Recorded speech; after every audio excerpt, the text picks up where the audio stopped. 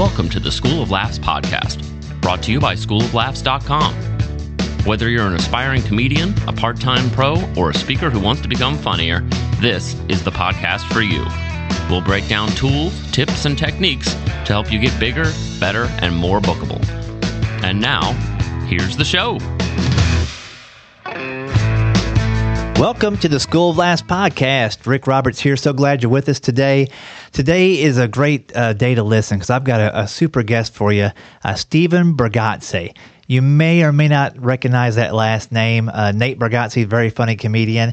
He was on the show back on episode 74, and he talked about his father who did magic. I've actually seen Stephen before and met him at a couple of gigs that we have both been on and in different spots. And anyway, I got to have him in the studio today and talk to him about how he started magic, why he started doing it, and how it helped him overcome some things early on in life. A ton of great information, even if you're not a magician, about life and about comedy. And he has some great stories. You're going to want to check that out here in just a second. Also, just a reminder, I'll be in Columbus, Indiana on April 9th doing a clean comedy show at the Simmons Winery. There'll be a meal and the comedy show. It's going to be a lot of fun. So if you live close by, you want to catch my show, that'll be a great opportunity to do it, and it's going to be a lot of fun. So check that out on April 9th. I'll put some information in the show notes for you. And then lastly, if you're in the Nashville area and you'd like to take the School of Laughs improv class, that is coming up in April as well. Those will be on Tuesday nights from 5:30 to 7:30 on April 5th, 12th, and 19th. So if that's interesting to you at all and you want to jump in and be part of that, shoot me an email at schooloflaughs@gmail.com, and I'll make sure to get back to you with some more information. All right, that's out of the way. Let's talk to Stephen Bargatze. Welcome back to the School of Laughs podcast. This week, I've got somebody that I'm looking forward to talking to, and I know you're going to learn a lot from. It's Stephen Bargatze. How's it going, Stephen? It's going. It's going pretty good? Yeah. Talking to, I was trying to look a little bit about you and stuff. So, they need to know about you. First of all, you spell your name R-I-K. That's not right. That's not right, is it? Because we're not the same age, but we're within the ballpark. And I know our parents didn't do that. Nope. They would have never made that big mistake. I'm busted. Yeah. But that's awesome. I told my wife, I want to make sure before I go that I'm calling him the right thing, just saying Rick. But yeah, it's Rick. When I first started stand-up, pretty early in, I got a chance to do some commercials, and it was enough of it to where I could join the union, but Richard Roberts was taken, Rick Roberts was taken, Ricky Roberts. I was down to R-I-K if I wanted to even have a semblance of it, which made it hard for everybody to find me on the internet, because they're all spelling it the other way. And there was like a Rick Roberts that tried stand-up a long time ago. He was like on The Bachelor or something. So if they find that clip, I never get the job. He's out. Now, you do magic, you do speaking, you do all kinds of great stuff. Just kind of let's go back to kind of when you first started magic. Like, when did you come across it? Kind of what age? And yeah, I had an uncle that did the coin out of the ear thing and stuff. So I always had that fascination with magic. Also, as a student growing up, when I was really young, I was in an accident. I was bitten by a dog, and that's why I really do talk this way. It used to be a lot worse. I used to have a real bad stutter and stammered and everything. There's sounds I couldn't make and stuff. So I was put in special ed classes when I was in the second grade. And so later on, when magic would be the thing that I had a guy use that make me want to read, because I'm old, and so there was no video, there was no internet. Right. You had to read it and try to understand what they were talking about. It was also at a time where magic books were written kind of in a code anyway. They would just say, do the Emsley count, or, do this count, or just move. And they didn't explain it. They took it for granted you knew what that was. Wow, so you had to go back and find out what that was. Yeah, so that's why you almost had to know a magician. Somebody else that you can go, what are they talking about? Then he could show you. Then all right, now you could do whatever the trick you were trying to learn and stuff like that. So I really didn't meet a real magician until I had ran away as a teenager. I had a kind of tough bringing up. I wasn't a great kid, and I didn't have the greatest parents at that time. They had a lot of struggles on their own and stuff. So it was kind of a mutual agreement I should leave. Really? And so I left Louisville and came, lived on the streets for a little while, but then I had a cousin here named Ronnie Bargatze, lives in Nashville, and he was coaching at Vanderbilt. He came through town and kind of found me and offered me a chance to stay with him. So I thought, all right, warm clothes. I thought he was rich. He wasn't rich, but he was well off. He had a place to stay. Yeah, huh? he had a lot better than my family was. Wow. So did you like hitchhike down from Louisville, or how did you get down? No, actually, I was just living on the streets, and I didn't know this at the time, but my father had called him, and I didn't find that out till way after my dad died, and which was really kind of cool. But they knew where I was at, and he came over and just offered me the chance. I had nothing. I said, why not? So I came down here, and I'm with him, and I'm eating at a McDonald's one day for lunch. I was working at a Benson Bayreuth, not very far from where we are, and Ronald McDonald was out there doing a magic show. And he did some really cool adult tricks. It was the Miles for Smiles shows. I remember and it was a great trick. He tore that newspaper up and put it back together. He did kid stuff, but he did a couple things. I went, what in the world? How is he doing this? Right. And so I decided, nothing to do that day. I said, I'll wait and meet him, and stood in line and met him. His name was Tom Hart. He was a math teacher at McGavitt High School in Nashville, Tennessee. Sidelined as a McDonald, Ronald McDonald. Tommy was he wasn't funny. I don't mean to say that; it would break his heart. He was we call him David Copperfield funny. You know? Yeah, creepy funny. Yeah, and you have to kind of write it out. He could do a script, but he wasn't naturally funny. Right. But he was a great magician. He really was. And so we just kind of became friends. I came up and asked him. I remember telling him, how do you do this stuff? I said, well, you do. He said, read books. And at that time, I hadn't gone back to school. And so I said, well, I don't read. And he was just had the kind heart, and he goes, so I'll just show you. He showed me how to hide a card behind your hand. Mm-hmm. He said, if you can learn that, you can learn everything I did today. And so I left, and he told me where he was going to be the following week. And so I left, and everywhere I went, I was practicing that thing. And the next week, the show starts, I'm in the back bombing, wanting the whole show. I'm trying to get his attention. Like, please look at me. And I know he's rolling his eyes. Going, oh God, I should have never started this. But we became great friends, and he was an unbelievable teacher with the magic and stuff. And he was smart enough to tell me, that because of the way back then I still stammered, and I had no confidence. I wouldn't look people in the eye or anything. But he said you have to be funny, and with your character and stuff, you're going to have to do it. And that even takes me way back to in high school. I wasn't really a popular kid or anything like that. I was kind of a loner. I mean, kind of by myself and whatever. But they used to come in special ed classes, and they would make us clean the cafeteria up and all that kind of stuff. Afterwards, we'd have to pick rocks off the football field. But the drama teacher came in, and it was my senior year in high school, so we were kind of senior, if you can call it that. Mm-hmm. But they said, we need extras in a play. And her name was Sherry Brandstander. You don't never forget these kind of people. And they needed somebody in the play to be under a tent, and the tent was supposed to blow over like a storm, and he was going to come up in his underwear, and he said some stuff, and everybody laughed, and you danced or did something. And I had really long hair. And that's a good that's a terrible story, but I can tell you how I got that. Okay. But so I was a great hippie, and none of the really cool kids would do this. They weren't going to get in their underwear in front of everybody. So she said, she just looked. I was just standing in the background like a tree, like everybody in my class. We were just standing there. Right. And she said, "Hey, you're funny." And no one had ever said I was funny. She said, "Why don't you do this part?" And I go, "I'll do it." And she told me about the joke. I couldn't say it. Like I said, I'm not going to talk. So she put somebody in there with me which today doesn't look too good. The tent blows over. I'm in my underwear with another man. Man, that's probably why they were laughing. But Yeah. I didn't get it. But he said the joke stuff, and I danced around, and everybody laughed.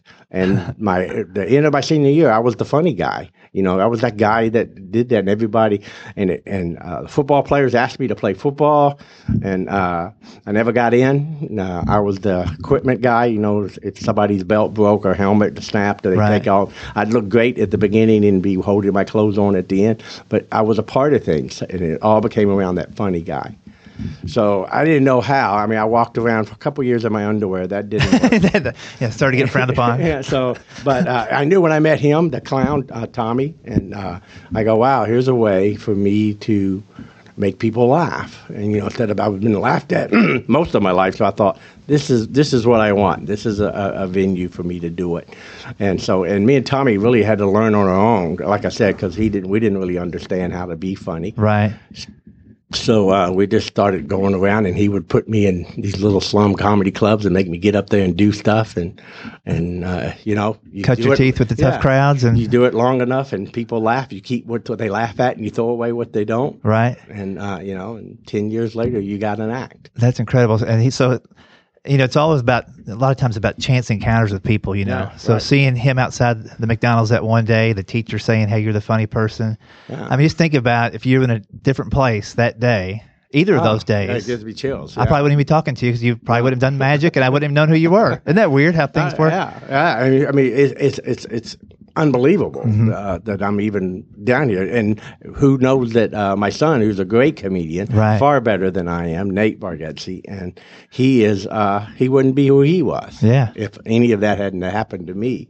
And in fact, all my kids are very funny. I mean, his sister is funny, Abigail, and his brother, very funny. He's a good actor. He does things with his church and stuff, and they're so talented. I honestly think that they get a lot of their comedy too from their mom. And I married I only had one girlfriend my whole life. So I've got to marry this one. We met in 8th grade with a "Do you like me" letter. Really? Yeah, those things. Little note going past. You had no idea they worked, did you? Yeah, no. Yeah. And I sent 17 out, but I got one back. And we went together almost a year before I talked to her because I was a spitter and I didn't want to spit on her, but I used to just like wave at her. That is great. But she's funnier than all of us. I mean, she's smart aleck funny. Yeah. I mean, one of those kind of little comments that you just look back and you know that's great. Yeah. And stuff. So she's. I say always, I think the funnier of the group, but we both of us fight to see which one of us can get a joke in the Nathan's act. That's our big battle right now. And Have you got one in? I've got two that kind of, of course, he made them 10 times better. Right. And she's gotten one. So That's good. So I'm winning barely. Did she ever, was she ever like a sidekick in your magic show at all or anything? You know what? She would never get up in front of somebody. And even when I perform, even ask her to pick a card, she would die. But at work, she was the funniest person. You know, everybody was hanging around her, and just like her father, the same way he owned a bar, and people would come in if he wasn't there, they wouldn't stay. And but she's that person. That everybody personality. goes around her, and everybody. She can make everybody laugh. She loves sports and stuff. And when a big Vanderbilt fan, and when they lose or whatever, she gets 10 people call her. Is that where Nate gets it from too? Yes, He's pretty hardcore on that Yeah, Vandy stuff. Him that's and right. Keith Alberstadt are just the biggest patrons for That's right. Vanderbilt. And Keith worked with my wife. Oh, and- too, at Vanderbilt. Okay. Yeah, so she was there. So, you know, and Ronnie, he was coaching there. All of that, again, go back to that day when he came got me. Then he got her job at Vanderbilt athletics for about 10 years, and she did that. And but that's who, I mean, she's just that person. And it's really funny, like when I go to work things with her, I don't step on her. Right. You know, this is her time, and so I said it in the, and naturally I'm an introvert. I don't talk. If I don't know, if I go to a party, I'll sit in the corner and just look and watch people. I won't say nothing. I'm not the kind that's going to run up and say, "Who are you?" Or Right. whatever. I'm kind of the same way. Yeah. Yeah. But if you ask me to do a trick or do something, I can take over the party, Right. or I can just sit there and never talk. But it was always funny. My wife, they would always go up to her. Everybody's laughing. They'd go like, "Who's that guy?" And she'd go, "Oh, that's my husband." Oh, Sorry, what does he do? Oh, he's a comedian. Oh, Yeah. And what's his other job? That's what they always say. Yeah. And so, what does he do for a real job? yeah. And we need to give you more money 'cause we don't see how he's making it. How are you putting up with that dude? Did you? How early on did you find that that he was taking you to those clubs and getting you cut your teeth and stuff like that? How long Right. before you said, okay, I can go on my own and do this and make a run Yeah. at it? It took me, like I said, almost 10 years. And during that time, it's 10 years, I was a clown. Did you go to clown college and all that? Nope. I went to his bathroom and watched him get ready for Ronald McDonald every day. So he put on the makeup. Yeah, every time in the beginning when he would have a Ronald McDonald show, he would invite me and we would put the makeup on the same. I mean, I looked exactly like Ronald. I made my own wig. So he showed me how to make a yarn wig. Uh-huh. And so put that on. And pretty much I'm Ronald McDonald except with a different wig. And it was the clown, to be honest with you, that gave me, because I had a great clown voice. I wouldn't have had the guts to get up to people without makeup, but I could put the clown voice, I could put the clown makeup on, and I would act silly and dumb, and that gave me, a little courage to be goofy and to do the dumb, outrageous thing, because a clown would do it. Right. And I always thought it was funny. I would meet these clowns. People come up and go, "Oh wow, is that your real voice? How do you do that?" and stuff like that. And I said, "You got to get a dog and stick it on your face, and you can have the same voice." And but no one was ever that dedicated. But my goal was always, and even with him, with Tommy, was you got to get the makeup off. And you got to start doing this without the makeup. So how long did that take you? Yeah, to kind of literally, it was almost 10 years of like fading before out. I said no more clown. Wow. So I would say 7 years of just Yo-Yo the Clown, and then the last 3 years I was like half and half. I would take it off and start doing more and more. My magic was very good because he was a very good magician. So he was teaching me really good stuff. Better than, I'm not saying better than all the clowns out there, but they were better than your typical clown magic. Right. And so people would see that and they would go, wow, you know what? My adult fans would like to see some of this. Because I actually would do close-up card tricks and stuff during breaks. And if they were an adult walking up, and I spent some time at Opryland, some adults would walk by, I could blow them away with some really good cards and stuff. Right. And so that was kind of the road I took. I would do that, and they'd go, I want you to come thing. Are you going to dress like that? Well, I don't have to. Yeah. Did you ever get like halfway through a show and you're like, oh, I need to put the makeup on because this is not going the right way? Of course. The makeup would close this deal really hard. Yeah, I could go, make balloon animals. I could go do that. That's cool. So, Opryland, they used to have that branch, Corporate Magic, Right. which booked a lot of those corporate events. So, were you kind of in their book and kind of deal? That. I worked for the hotel when it first opened a lot, and I had Opryland had a couple things. They had that tree place where I had a feature magician there. I did that for just a little while when they were looking for someone else. I didn't want to make all that full commitment. But then later on, I worked there one season as I would go around and do the corporate things, but also sometimes they would put me across from the water ride. Do like the atrium? Yeah. And I can remember there's a trick called the clatter box. And what that is, it's a little wooden box. You show it, and open the front door, and it looks like it's empty, and you give it to the kid to hold, and you make a handkerchief disappear, and then when the kid opens it, the box breaks and just falls apart because it's really cool. It's called the clatter box, and I used to watch the. Here's what really happened, and honestly, my personality today almost came from this because I was the nice, really good kind of guy, and I decided I didn't want to be Opryland anymore. It was too much and too hard, too many shows a day. I said this is not fun for me anymore, so I said I quit, and I found out that you can't quit. The contract. Oh yeah, you're under contract. Oh gosh. And so my wife, smart as she is, she goes, why don't you just get fired? I go, great idea. There you go. And so I just started kind of being mean to the kids. I figured they won't like that. All right. Well, that was wrong. My show, the meaner I got, the funnier the show became because I act like I didn't like the kids. Right. That's very much is who I am today. And where I think I'm playing with the kids. I mean, some people could take it the wrong way, like he's being mean, but it's play. You're irritated with them, kind of. Yeah. It's like, get out of here. I don't like kids. And so I would watch this water ride, and after a while, you could time it perfect. And it was that log one would come down, and it would take a bunch of water over a bridge and get you wet if you were there. Yeah, the log flume. I remember that thing. It was awesome. Yeah. But right beside it was a grass area that had probably 10,000 gallons went over the bridge, and another 5,000 went sideways in a drain. And that was right beside where I was at. And so I would get this kid and tell him that I had this special box I paid a lot of money for, and I'm going to make the handkerchief do it. And I don't want him to see how it works, so I blindfold him.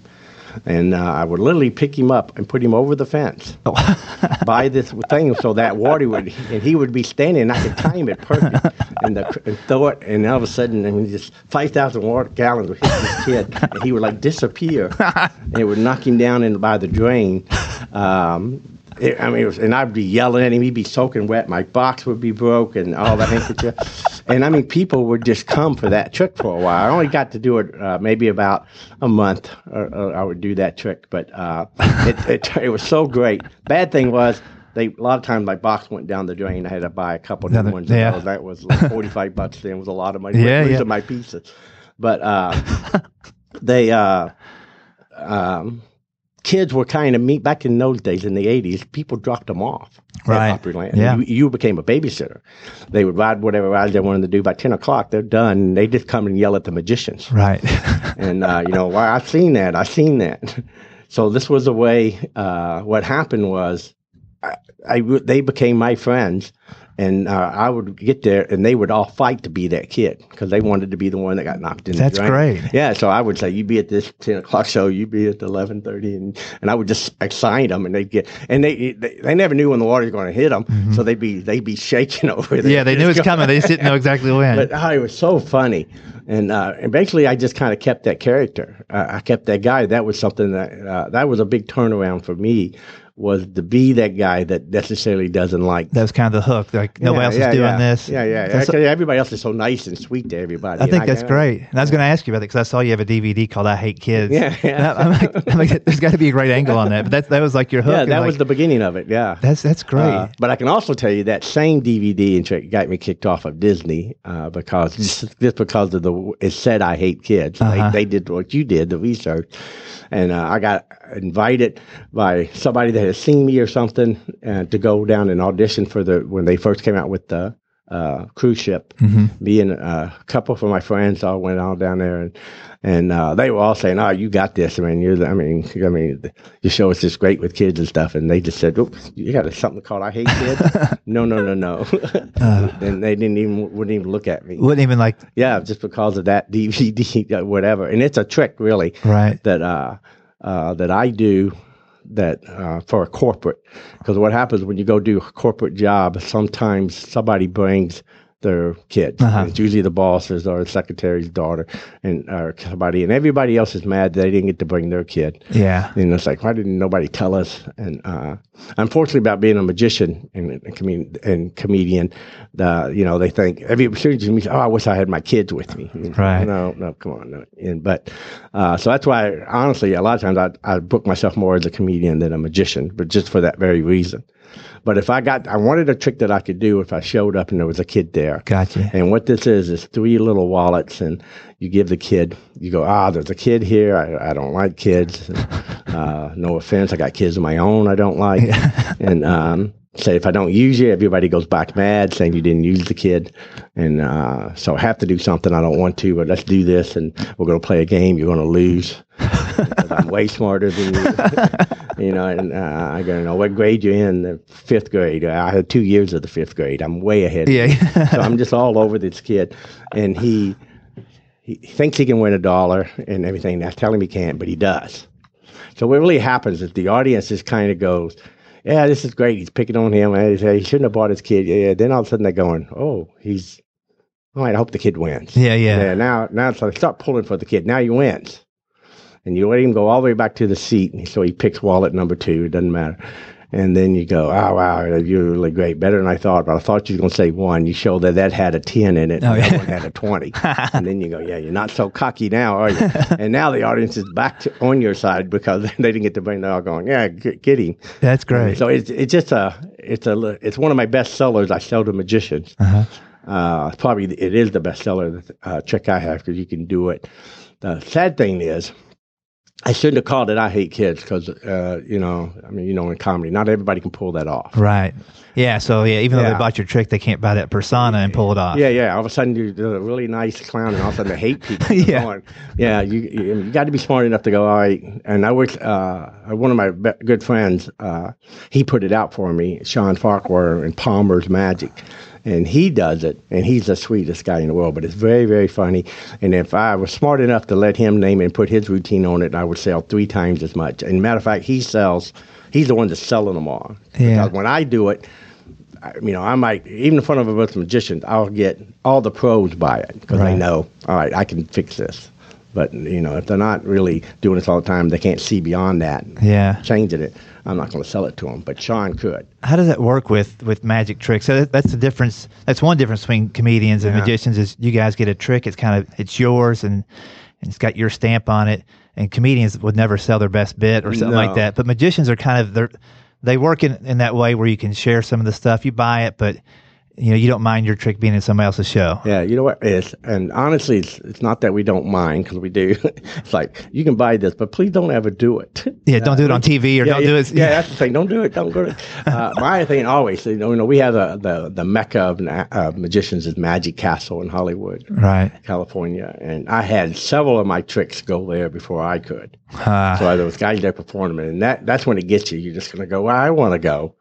And at that time, no one had heard of me or whatever, and I couldn't. They're not going to take me, but I was going. But my tricks were there, right? And these guys are doing these things I'm doing, and so eventually it gets sought out. So that's my only thing is don't do it on the castle, yeah, and definitely you don't do this on TV, and or magic conventions and places like that where I work, right? If you want to do it in your little show in your little town and all that, it ain't going to bother me, and we're not. I don't care.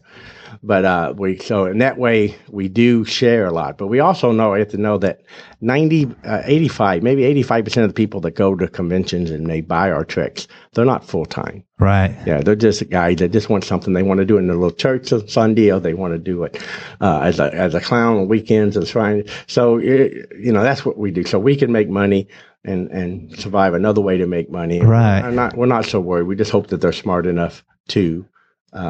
Not overexpose it to make it so you can't do it. But I've also had one of my things, a guy was going to go on American Got Talent. It's like, boy, as soon as you do it. And it was my one. I don't even want to share it. It's the best gag I've ever wrote in my life, and gets the largest laugh in my show. And I gave permission for this guy to do it. And he called to do it on that show. And I'm going, I had to say no, because as soon as he did it, it's not mine. Right. It's his.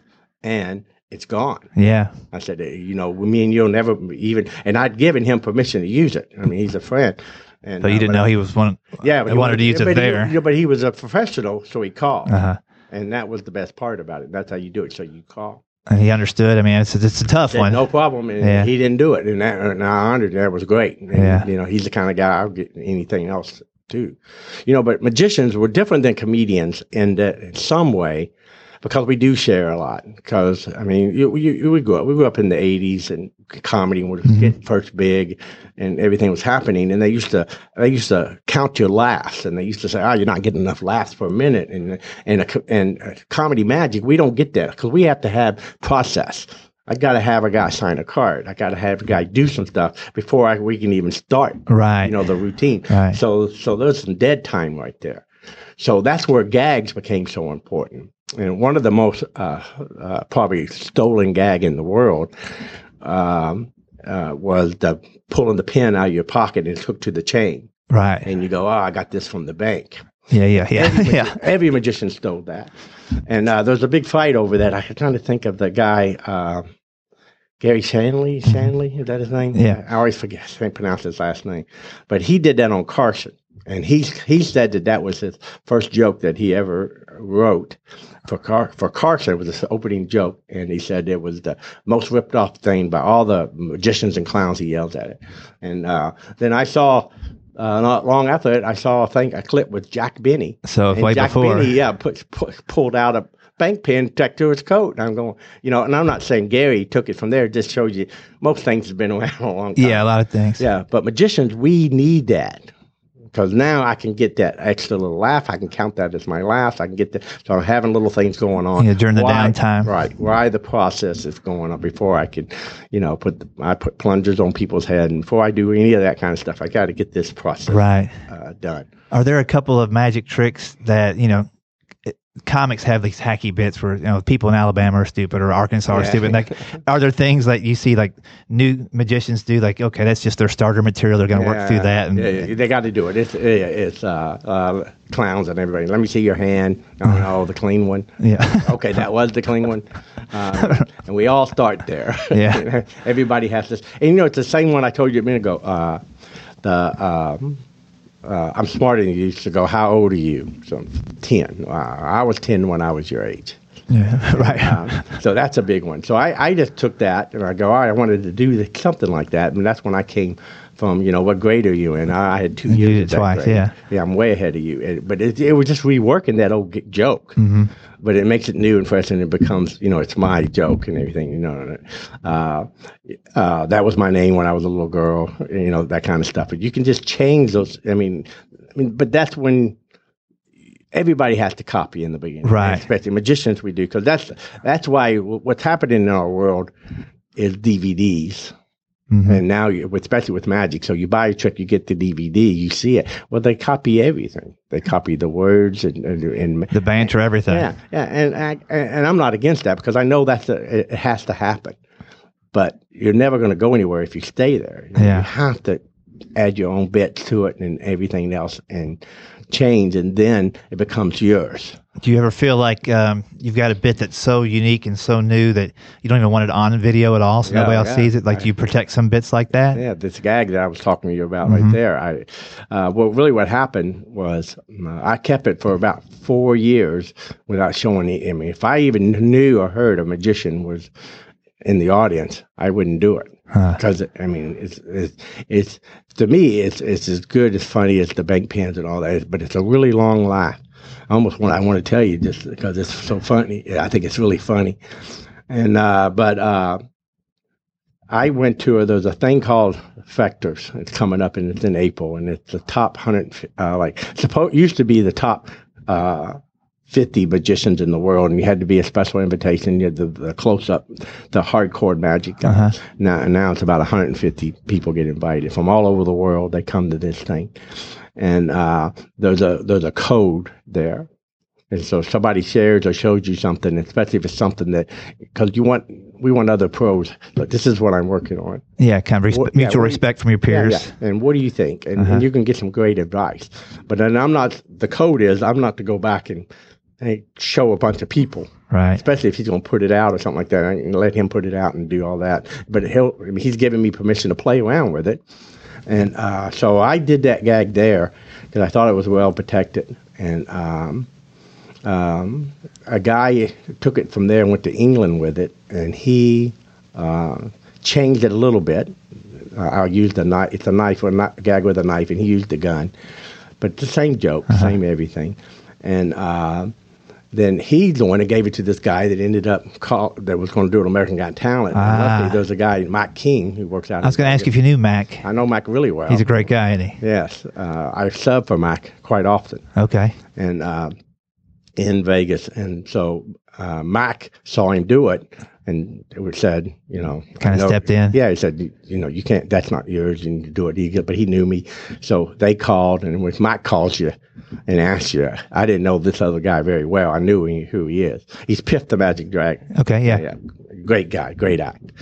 And, when Piff and Mac ask you permission, you don't say no. You go, okay, he can do it. But Piff was great enough to say, I won't do it. Okay. And matter of fact, he was just here in Nashville, and I went to see him. I was kind of a little nervous. I'm going, how is he going to do it? Because he's on a tour with that show. Right. I'm going, he's doing that everywhere. I mean, a lot of magicians will see him, but he didn't. Oh, that's cool. I was relieved. Yeah.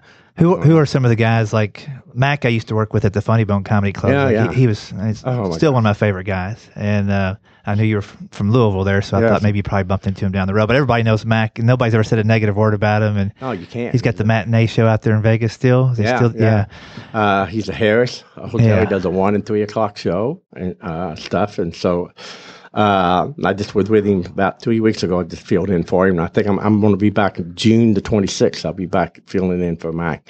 So apparently he's making a lot of other money other times. And he takes off, and we get to go out. Runs off and does a corporate. And says, it's all right, you go come and do it. But you know what? It's great experience. It's good. I remember my first time in Vegas. I was so nervous. One, you're filling in for Mac King. Yeah. And then a lot of the other magicians all come out to see who you are and why you got to do this. And it really wasn't Mac. Mac never. We grew up literally within 4 or 5 miles and from each other. And Lance Burton, another famous magician there, also grew. He went to my high school. I mean, it's a little bit older than Lance, a couple of years. So I think he's in my yearbook. As a little nerdy little bitty kid. And him and Mac never talked to me. But I didn't know them. Right. Like that. But Caulfield's, it was a little gag magic shop it's still there, I think, maybe not magic, but gag shop in Louisville, Kentucky. And I used to go down there and get the fake poop or whatever. Right. Whatever. Yeah, the broken glass sticker. Yeah. And Mac showed me a trick when I was a kid. And I think one of my first tricks I bought from him because he kind of started the magic thing in that shop, got it going. And later on, he started a magic club, but I'd already ran away from there. Gotcha. And it's a shame that I could have maybe hung out with those guys. Yeah, had you known. Yeah. But you didn't even know you were going to do magic till you got down here. But there was later on, I was working at Fitzgerald's. I can't pronounce it. Fitzgerald's? The old casino next to Harris. Oh, yeah. It's gone now because they just tore it down a couple of years ago.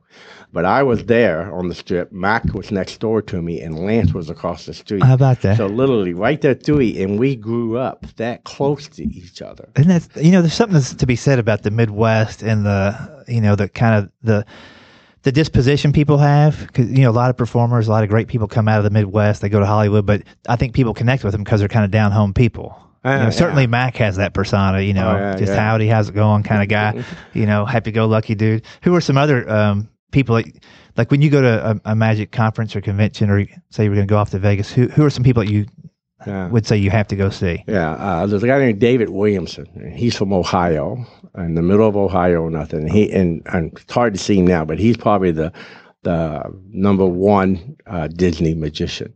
But he's also one of the best corporate and talented magician, skill-wise. Mm-hmm. That in anything he does. These are guys I like him. I like Bill Malone. I like the funny guys, but I don't want to learn their tricks. I don't want to read about them or anything because I think they're so funny. When I see them, I can't make that better. When I see a Williamson's thing that he's doing, I go, I could buy this routine and maybe do it, but how can I make it funnier than what he just did? Because he's the greatest. So I'd rather get stuff from the guy who's like my mentor, Tommy. There's a guy named John Bannon, and John Bannon lives in Chicago. He's a lawyer, but he's a really smart man, and his magic is very commercial. But his magic is just kind of like a lawyer would do. Right. But you lose an arm and a leg at the end of it somehow. Yeah, so I can watch him. And I can go, what a great trick. And now I can make that funny, say, all right, what do. And for me to pick a trick, it's got to fit that's what the whole key is. All right, how can I make this me? Mm-hmm. And my guy, I'm a smart aleck, but I'm also, you kind of wonder if I really am that guy. I think people think I am. And that he's not as smart as he thinks he is, but the tricks keep working. They're going like, this guy's he's an idiot, but he keeps fooling me. Yeah, is that kind of how you would describe your persona now? Like he's kind of just kind of like not as smart as he thinks he is, and you still kind of are irritated with the people that you interact with, kind of. Yeah, I'm going to do this, and I'm making. I make fun of the clothes and stuff like that. So I'm sorry, I'm not making. I go to garage sales too. And, I almost got that jacket that the guy didn't have change for $1. Or I was wearing it today, and the guy has an Armani, a great, beautiful suit. Yeah, so, yeah. I mean, first of all, they all want to go. He's dressed better than you, right. And you make it so it's that kind of goofy, that dumb guy. Uh-huh. But then also, I think when they leave, they go, wow, he fooled me. Yeah. And I think that's the biggest key on Mike King. So often when I grew up, you had Amazing Jonathan, and right. you had Carl Valentine, and you had these really funny. The comic magician made fun of magic, mm-hmm. and the tricks never worked.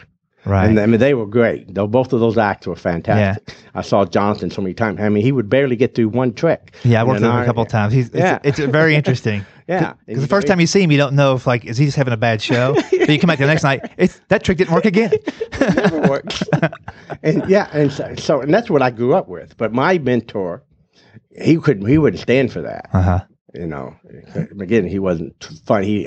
He kind of got the humor of it, but he's going, no, if you're going to do that, you've got to fool people. Yeah. And I had no idea, but then later when I saw Mike for the first time, and Mike judged me in a contest, and that's how I found out who. I remember. I must have bought it.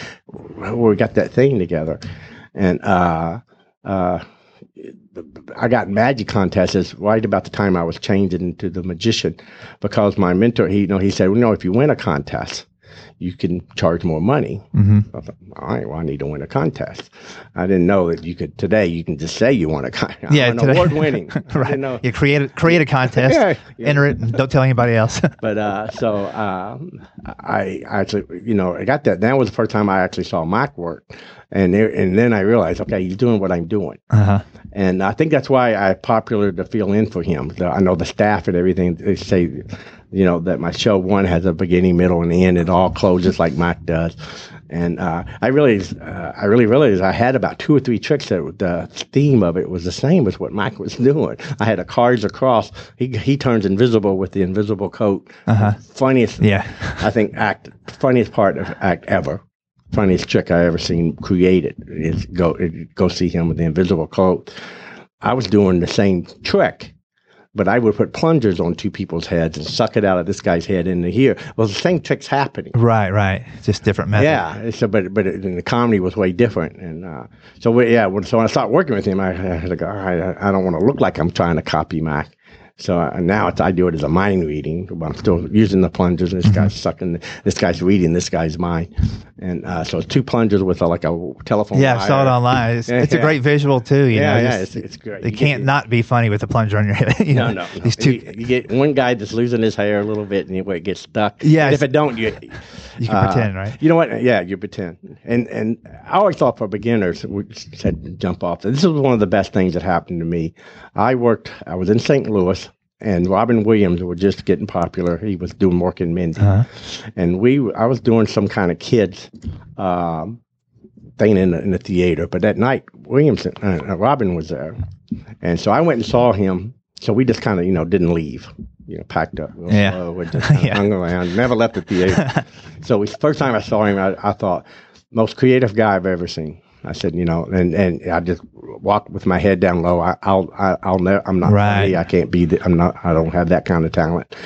And so we stayed the next night. He did another show. Oh my gosh, the exact same show. The same things were happening. The same what looked like was impromptu was all happening again and again. And that was life changing to me, because that's when I realized, okay. You don't have to do a new hour every night. No, yeah. And also, if something funny happens, make it happen every night. Yeah. One of the things I do I do a thing with a net, and from a guy named Dick Stoner, sponge balls appear in a bunch of net, like a whole bunch. So it's an awesome trick. He made it bigger, and I was able to fool teenagers with it because they were smart enough to figure it out, because it gets sold all the time. So I figured out, here's how to trick people with this trick that know how the trick works. So that's interesting. So it's another level of what they... Yeah. So now they think they know, and now you're fooling them, and fools magicians too all the time. It's like, what is he doing? Yeah. And so, but doing the trick, I have two people up, and I put the ball in one net, the boy on the right, and I get a girl up on the left, and I take this first sponge ball and I put it in there, and I ask her what's in the net. And this one girl walked over and put her head down inside the net and looked at it. And, she said, they always say a ball. I go, no, it's a nose. But this night I go, what grade are you in? She was like a senior in high school, a senior. Wow. And you had to walk over there, look inside. Right. You can see right there. Yeah. So I drag her back, how long you been a senior? 8, 9, 10 years. And so I just wore her out. But then I realized, I go, okay, this has to happen every night. Yeah. And those are those moments. Those are those Robin Williams moments where it looks like the people are seeing it. Same thing with the plungers on the head. It gets stuck on that guy's head, and the hardest thing for me to ever learn to do was the fake laugh. It looked like I got tickled, or it's not. There's nothing I hate worse than to see a comedian laugh at something or his own joke, and it doesn't look sincere. He holds his belly and puts his hand on his mouth. It's like, no, I mean, I hate that. I do too, like dabbing the corner of his eyes with the towel. Oh, like this. Yeah, it still amazes you 1,000 shows in a row, but this guy just. Yeah. But that's part of the trick. Yeah, it's perfect. And, you study that, actually. I mean, I got Juan Tamarez is a famous comedian and magician in Europe. And he talked about when you fake laugh and stuff. He stopped, he dropped his head real quick, and he touches his face. I mean, just a little touch. And that's what I do, and it sells it. People laugh, so you just stop and you just kind of grin. You don't have to do a laugh, right? But you just stop and good touch yourself, and go, man. I mean, what great, I can't believe you walked over there, and so that was the first. The second part was, how do I get her to do it? Now how can I make this person walk over there and look every time? Right. And it's very simple. I put my hand on her back, and I take my middle finger and I push them. Just a little nudge to get them go. And I would say 80 to 90% of them, they're embarrassed enough because the audience is laughing, that then they actually think they just did it. Yeah. That's it. You got that few that'll look at you like with hate, and they know you pushed me, right? And and something like that. So that's always funny too. But it don't matter because they don't have a mic. You pushed me. Get back over here. It's interesting. Like that's funny. I remember the first time I went to see the same comic in the same week before I even started doing comedy when I lived in Columbus, Ohio, and it blew me away that they did the same material. 2 nights later or whatever. And there are times, like you say, when the crowd does something. I usually wrap up the show with the guitar, and I have a guy come up and do a little air guitar at the end. He sings, and then at the end the crowd does a drum solo, and one night a guy just put the guitar behind his head, the air guitar, and it went crazy, and he got a standing ovation. So now I'll let the guy do whatever, and I'll step back from the mic, go, put it behind your head. And 90% of the time they'll do it, and when they do it, they go crazy, and they do it even more. But and the audience thinks, this is something that's happening. Yeah, like this guy because of that guy. Yeah, that guy just one-upped him, and that's what I want. I want the audience to think that guy was a funnier person than me at the end of the show. Yeah, it gives me chills because it's so genius. Because I can tell in your comic life, I don't care who gets the laugh. We're getting the laugh, right? And you want that guy. For me, the guy with the plungers, I got a lot of moments like that. I need him to be that guy because I put a plunger on his head. Yeah, he's being a great sport about this. So I want him when he leaves I didn't want, I know, no offense to Jonathan, but I've talked to some people that Amazing Jonathan, he gets one guy up and just kills him, the whole show. And you see some of those guys and they're just so worn out. Not always, but I always wanted, I won't come up here and everybody, we're going to laugh and we'll laugh with you. Together, But I want them to walk out and go, wow, that was cool. Yeah. So on the plunger thing, this guy actually reads, the plunger guy reads this other guy's mind, and the audience has no idea how he does it. So it's really up to him. Now, he could tell. Uh-huh. He can say how I signaled him what to say or whatever. Or he can also say, well, you better watch out because I can read your mind. And that's what I hope most of them will do. But they leave the stage feeling pretty good. Yeah, they become, at a corporate event, now they're a celebrity in their own group from there on out. Your guitar guy is exactly the same. Now they're going to go, that was brilliant that you did that. He's not going to go, well, he told me to. Right. He's going to go, I don't think they've ever said that. Yeah, you're right. They're like, that's a good idea. They throw it down like Jimi Hendrix and light it on fire sometimes. Like, do that, Yeah. See, that's fantastic because you're just giving them a chance to be in show business for a little while. Exactly. Yeah, it's like their little moment, and I like to kind of almost step backwards at the end of the show, and like they had a good time. Where'd that guy go? He's gone already. Let them go talk to the air guitar guy for a while.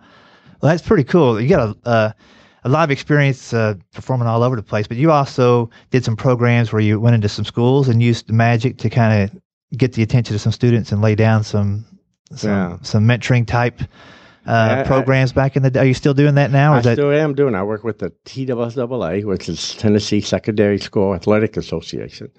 It's a pretty powerful group, by the way. If you don't live in Tennessee, that's every state has their own and stuff. And the thing, I work for about 5 different states. I just got back. I was just in Boston working with one of their associations and stuff. And I could have access to all the states. I just tell my manager, please, I can't keep doing this. Yeah.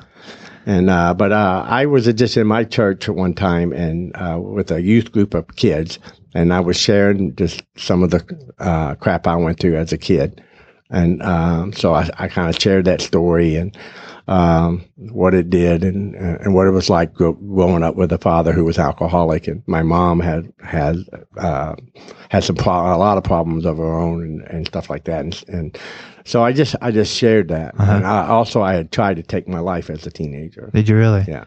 And so sometimes, I was sharing that story also. And there was somebody, it was the director of the TSSAA, Ronnie Carter at that time, his wife saw me in the church. At the church, okay. And they were having these sports camps every summer.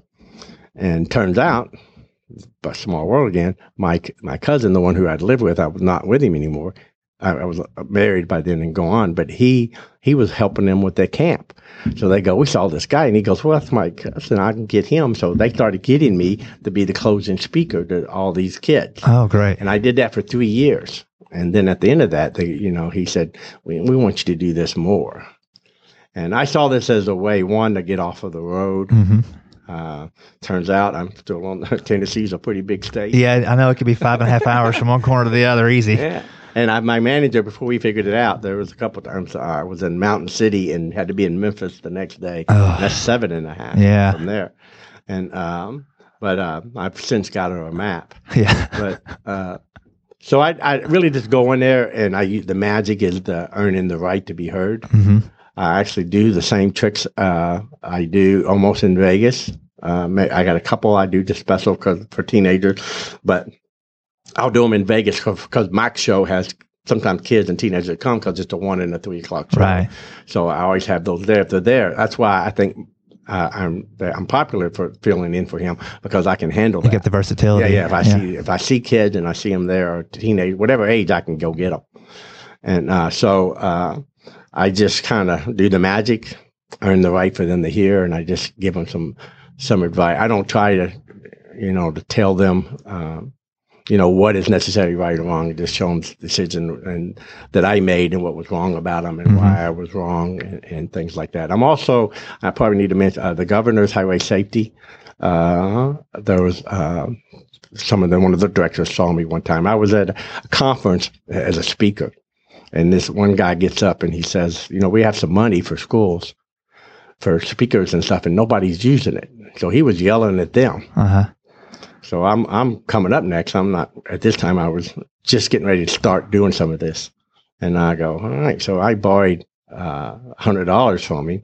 I mean, he was trying to pack up down at the bottom. I was going, give me your wallet. Yeah, he had a $100 bill in there, so I took it and vanished it, and I didn't give it back to him. And so he had to stay there the whole show that's awesome. to get his money back. He couldn't leave. And then he heard my story. And then actually, when it was over, he came up. He goes, you need to be getting some of this money too. So the governor, and eventually that led to the Governor's Highway Safety that helped pay for me to get into these schools. So the cost to have me at your school is very little or nothing. But because it's a grant, you're not allowed to be 100%, where they pay everything. Right. So you have to get the school to pay a little bit. I think they pay $200, which is nothing. And they get me, and all they have to do is be a member of the TSSAA. Gotcha. Yeah, the higher and stuff. And another good thing, I have friends and people that do this for a living, and I didn't want to go step on their feet. It's not fair because they're charging good money to go to school, right. and they can get me almost for free. And so that's why I want to stick with high schools. So nobody wants to do high school. High school is tough, yeah. So, and I am doing middle schools now too, but I don't go below that. I mean, unless I have to. But I don't. Sometimes you get a school that's K through 12, right. And then I will agree to do that. But I'd rather not. I let those guys make their money. I don't. Hopefully I'm being kind enough and not trying to step on. There's about 4 magicians through the state I know here that do that, make a living doing that, and I wouldn't want to act like I'm trying to. It's just not fair. Yeah. I think of that, but I treat the high school kids exactly as adults. I mean, I do my. I think it's the only way to get the respect. Yeah. I don't do any kiddie things or anything like that. I mean, I'm actually doing. But when you first walk out, they're going. Like, hey, come on, Mr. Bunny, I know. The guy, yeah. Their eyes are rolling, they're staring down. Yeah. And a good friend of mine, Kevin James, probably invented one of the most popular tricks, which is where you draw a picture of a bowling ball on a pad and it falls out. It becomes a real bowling ball. Oh, wow. And then the picture disappears, the bowling ball part. And he was kind enough to share that with everybody. And he kept telling me to do this trick, and I said, no, I'm not. I'm no one. I don't want to travel with a bowling ball. Yeah. And we were at a convention one time, and he was going overseas, and he said, he goes, can you just hold on to this for me, and I'll get it back. I'll meet you, and I'll get it back from you. He didn't want to take it. And he goes, use it. I bet you'll like it. And so I did. Oh, my God. It's perfect for high schools because, they think you're dumb, and all of a sudden they go, whoa. Something happened here. I should have been paying attention. Yeah. That's pretty cool. I think there's a great trick. There's an old bar comic that did a trick where he comes out and he would cut rope up. He talks about a magician he saw once, cut it rope in half, had all these pieces. The best trick I've ever seen in my life. He waves his hand, snapped his fingers, and it goes back together. And when you open your hand, the pieces fall out. And he goes, I don't know how you did it. So I take that trick. And that's my opening for my king. And now, but it's getting such a good laugh. I actually use it for all my adult shows. And here's what that does. It tells the high school kids and whatever, I'm not cocky. Right. I don't think I'm best. I'm not out here to do it. So they're all watching me like a dog. And then all of a sudden, I can't even do that trick. They just all die laughing. I always go, this guy was the greatest magician I've ever seen. And I said, I don't know how he did it. No, y'all should get him. He might be dead now, but you should try to get him. But with Mike, I would say 30 to 40% of the people don't know that he's not there. Because they had ordered the tickets online or they had them for a long time. If they go pick the tickets up, they're going to know because Mike is kind enough to do things. But he makes an introduction for you, and it's very good. A video introduction, like I can't be here today, but it's a good buddy of mine. Yeah. So what that does, but half the audience goes, oh. Yeah. It's like, oh, no, we're not, Right. We got the sub. So I really worked on, what can be. So I started doing that rope thing. And I would get there, they're all watching me, and I go, well, I don't know how that's done. Mike King knows. Y'all got screwed. Yeah. And so that's all they need. Yeah, they all laugh because it says, I understand. Right. I know that you're not seeing who you want to see. Yeah. And, and I know where the comp seats always go. I don't know why he's not here. What did you pay to get in here? I didn't pay nothing. But you're the problem. Yeah. The show doesn't go good. This is the guy you want to get your money back from. Right. And so that's a great opener. It would remind me of when you're saying that is when Saturday Night Live, when Norm Macdonald left doing the news on Saturday Night Live and Colin came in and took over. Like he knew people were going to be mad at him for taking over, but Norm wasn't there anymore. And so his opening line was, okay, sometimes you go to a bar and you sit there and you talk to the bartender and he's like a really cool guy. And after a while you like go in the bar because he's there and He goes, well, I'm just your new bartender, so give me a couple of weeks and see if this works out. And it's like a great way to bridge that little gap, you know? Perfect. And you do that with, acknowledging that, hey, I'm filling in for Mac. And if you'd seen Mac, he would have done that trick for That's really great, Yeah. Man. It's changed everything for me because, it went from that dread of not even, oh my gosh, I had to get to third trick in my act before I can win right, over. Yeah. To now, I got them right from the beginning. There's nothing better than a quick opening, a strong opening. It doesn't just relax you as a performer, it relaxes the audience, and they're just ready to go with you. And especially self-deprecating like that, they're like, oh, this guy knows. That's pretty cool. Well, I want to let people know where they can find you. I mean, are you active on... I know you're not active on Facebook, it sounds like, from before we started the thing rolling. I look at it every once in a while. But I got too many people, so which means I think if you get there, and if I want to make a new friend, I have to get rid of somebody else. Yeah. So which is fine. I just look for somebody that they curse on my thing. Right. They're gone, and if they write in Chinese, they're gone. Right. And so I try to once a month delete about 30 people that if I see something bad, I always delete. So I can add some people, but I'm not the greatest at all that. I retweet whatever Nathan tweets and stuff. But I have a website. It's Magic of Steven. It's not by. You don't want to be buying too much any day. So I'm of Magic of Steven, and it's Catholic PH. with the PH. Yeah. .com. And there's a website there. I used to have a lot of tricks on. I still got some, but I had tricks with all my, then I was getting on magic chat rooms and they were going, here's a great place to learn, a great pattern, great all this. They were all these people going there taking everything. So, and that's how a lot of the stuff got on Magic Castle and all these people that was doing that. So, but they can check you out on the website. Yeah, but you can go there and you can contact me through there and stuff and get a hold of my manager. You can also find Nate and my son through there. Because everybody asked me, so I have a way to so there's a little link on there on your friends. Lead you to him, and so you can get the real comic. And I can see where Nate gets a lot of his wit, and funny that you mentioned, like, you kind of play the dumb guy at the beginning, and I think Nate does that a little bit to kind of like let everybody relax, and his jokes are really smart, so. Well, I preach it. I think if I had, like I said, I think Nathan's funnier and he's way smarter than me. I think if he got really anything from me, it's the pacing of his show. But if you like Nate's that's why I got an hour and 5 minutes. I'm doing 7 tricks. But sometimes a trick might have a bunch of stuff in there. It has tons of stuff in it. But I'm not in a hurry. I'm not one of these really fast, right, and stuff, and so it was just like, and I think when I watch Nate, that's the thing that I enjoy about him. But I think that's what makes him way different than the other guys. I think so too, because you don't know exactly where the joke is going to pop up. The punchline is maybe one sentence different than you thought it was going to be. There's no timing you can pinpoint, so it's kind of funny throughout. Like there's he's really hard to define in a lot of ways, and that's why I like watching him. And he does great clean material and really smart stuff. And his mother would kill him if he did anything otherwise. And even if he even talks about having a beer or anything, he did that on one of his specials. He had to call his mom and say, "I'm going to talk about having a beer," and calm down. And sometimes he'll tell her, "But I didn't really have one," so we think he does, but we don't care. Right. He's a good kid. Well, you did a good job with him, and he's a good guy to hang out with. And again, now. I'm going to end the podcast, but you got to let me know next time you're doing anything around Tennessee, Nashville area. I want to come see the full show and check it all out. But thank you so much. I will tell you this before we go.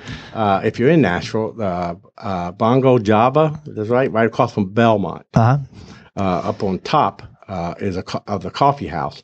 There's a little theater that comedians go sometimes and artists and stuff. Well, we have a show there once a month. With a guy named Jason Michaels. And it's called the Magic All Stars, and that's been a really neat little thing because it's where we play around with new gag, new tricks, new everything, and do it.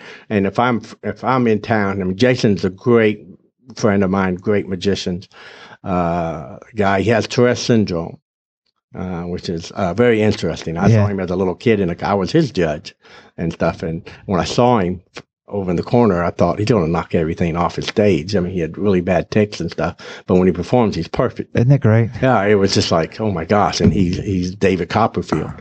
And but we became great friends, and we're still great friends. Well, Jason puts this show on at once a month, and you see some really good magicians there. And a lot of times, if I'm free, if I'm in town, I'll go and play around. Oh, cool. I might just text you next time I see it up and see if you're there. I'm going to come down because I think we're not doing it this month because of something with Easter or something going on. Yeah. But it'll be it's the last Saturday of every month. Cool. Bongo Java. Well, man, if I'm home, I'm there. All right. Hey, thank you. Put you on the show. Hey, I'll do a couple of jokes. Yeah, we would love that. Cool. Thanks so much for coming in. Thanks, Rick, man. And appreciate it. Good luck to you. All right, man. Thanks. Hope you all enjoyed that interview with Stephen. Very, very nice guy, as you can tell. Very funny guy. And I'm going to make a point to get out and see him at the Bongo Java Coffee House whenever he's home on the last Saturday of the month here in Nashville, and catch him live. Super guy, and I just enjoyed talking to him. And it's funny knowing Nate and knowing Stephen. I can see where Nate gets some of his humor and some of his pacing, maybe a little bit of his comedy influence right there from his dad. And as his dad mentioned, maybe a lot of it from his mom, too. Sounds like she's pretty funny as well. So thank you again, Stephen, for that interview. That was great. I wanted to read a quick iTunes review before I sign off here. This is from J. Ray, 1977. He says, I'm 38 years old and I've been wanting to try stand-up for the better part of my life.